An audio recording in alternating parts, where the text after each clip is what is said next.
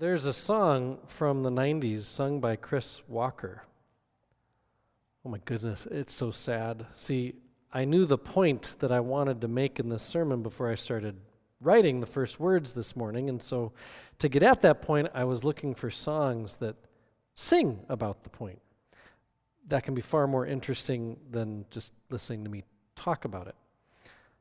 See, the good news, sometimes I hold off from telling you the good news until I work my way up to it toward the end of the sermon. But I'm going to tell you at the front of my sermon this time. The good news is that when we bring our brokenness to God, God is able and God is willing to heal our brokenness. Or as the prophet Joel says, return to the Lord your God, and afterward God will pour out God's Spirit on all flesh. For God is gracious and merciful, slow to anger, and abounding in steadfast love. This is very good news. That God, first of all, can put our hearts back together, and that second of all, God chooses to use that power for our sake so that we can live full, whole lives rather than slowly get broken down, doomed to live cynical, desperate, bitter lives. The brokenness Joel, a prophet from thousands of years ago, is talking about is the kind that comes from a nation in ruin. Just read chapter 1 from the book of Joel, and you're going to get a sense for what everyone in Joel's world is facing. I'm going to read just a portion of chapter 1. It's poetic in that I don't think it's to be taken literally, but it's getting at something hard that everybody's facing together. What the cutting locusts left, the swarming locust has eaten. What the swarming locust left, the hopping locust has eaten. What the hopping locust has left, the destroying locust has eaten. I think Joel and all Israel may have been experiencing their own kind of 2020. Do you know what I mean? Remember when the entire continent of Australia was on fire last winter? And then California and the whole West Coast lit up this summer and fall? Remember when our president was impeached and then put on trial? The stock market had its biggest one-day point loss in its history, and then it did worse not long thereafter. COVID-19 has spread across the world, infecting 68 million people thus far, killing at least 1.5 million. George Floyd was killed, sparking protests across the world, not just our country. A huge earthquake hit Mexico. I'm not sure that even registered on our own Richter scales. Massive floods hit China. We had more named hurricanes than any year in recorded history this year. The Olympics were postponed. Kobe Bryant died in a helicopter crash. Murder hornets were found to appear in the Pacific Northwest. I think we've experienced a year much like what the prophet Joel was talking about. As the locusts metaphorically came, maybe literally came, and took everything. Maybe what we could say is what the wildfires left, the hurricanes swept away. What the hurricanes left, COVID destroyed. What COVID left, political and social unrest destroyed. Joel goes on to say, it has all laid waste my vines, splintered my fig trees. It has stripped their bark and thrown it down. Their branches have turned white. How about you? Have your branches turned white this year? The grain offering and the drink offering are cut off from the house of the Lord. The priests mourn. The fields are devastated. The ground mourns. Surely joy withers away among the people. Ugh. The people's hearts are broken. They have nothing, seemingly for a variety of reasons, environmental reasons, political, religious. They're in communal grief. So what do they do? What can they do? Where do they go? To whom do they turn? These are the questions Joel is trying to address. The kind of questions humans have oftentimes. So when I wanted to write this sermon, I looked for a song that responded to the question, how do you heal a broken heart? And it turns out there's this singer, Chris Walker, who sang a song about it. It's so sappy and sad. I mean, really sad. Here's the refrain. I won't sing it. You're welcome. How do you heal a broken heart that feels like it will never beat this much again? Oh no, I just can't let go.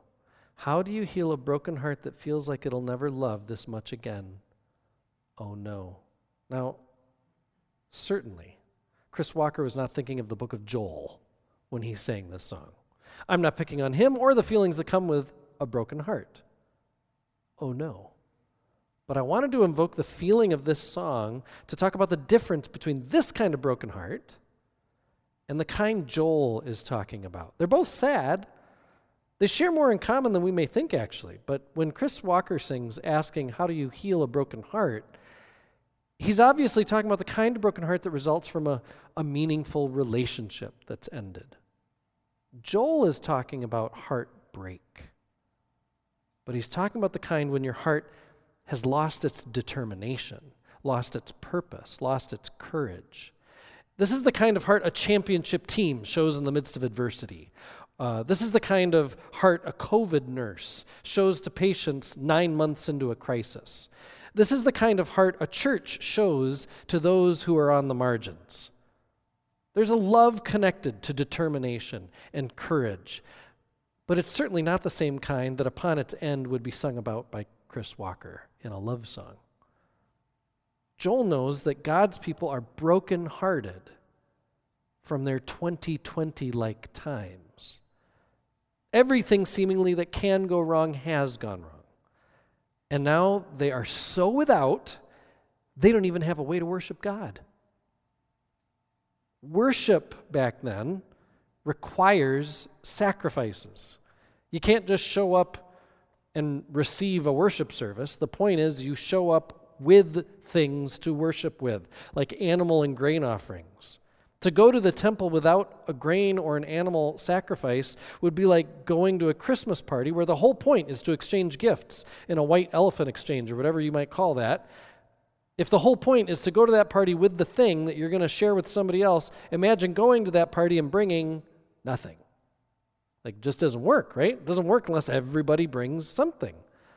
Well, worship back then doesn't work without everybody bringing grain or animal sacrifices. And Joel knows the people have nothing to bring. They have nothing to give. They have nothing to sacrifice. So how are they going to return to God? How do they worship?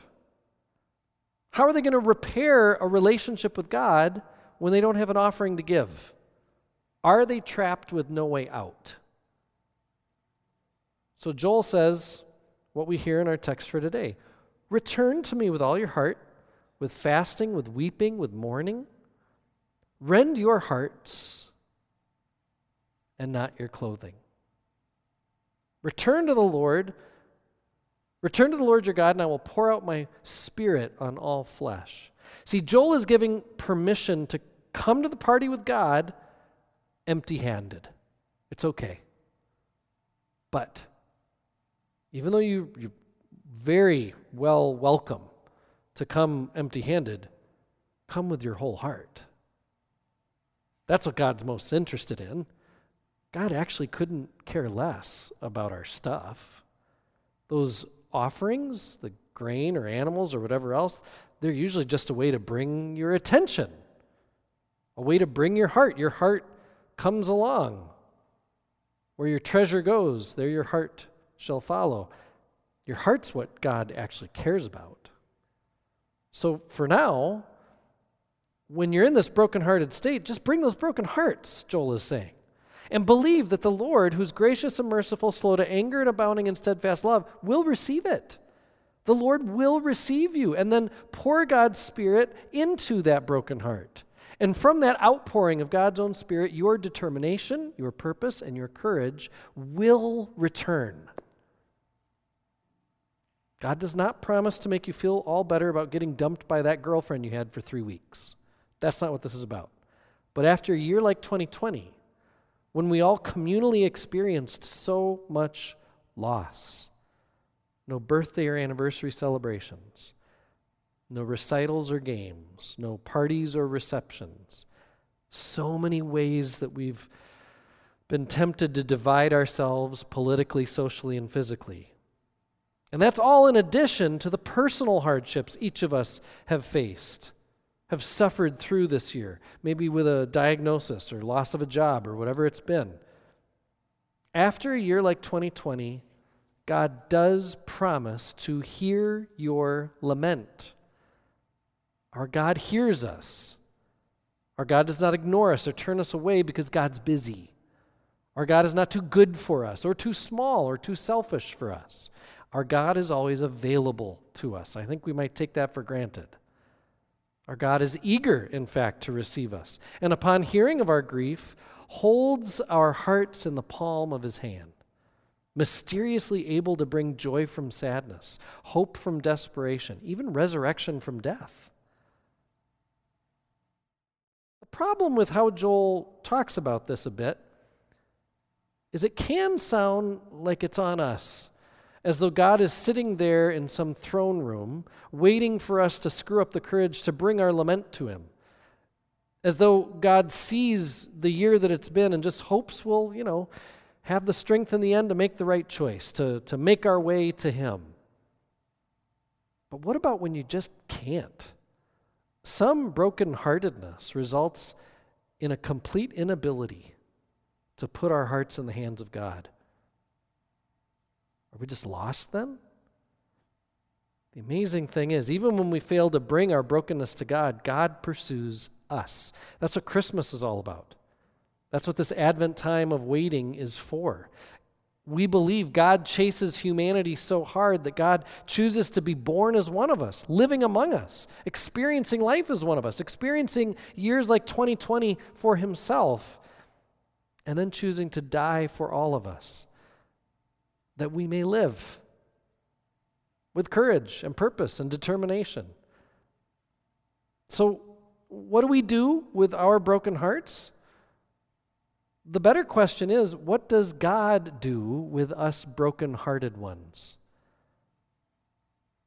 The good news is God pursues us. God seeks to heal us and make us whole.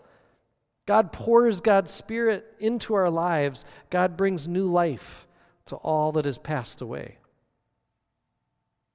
Thanks be to God. Amen.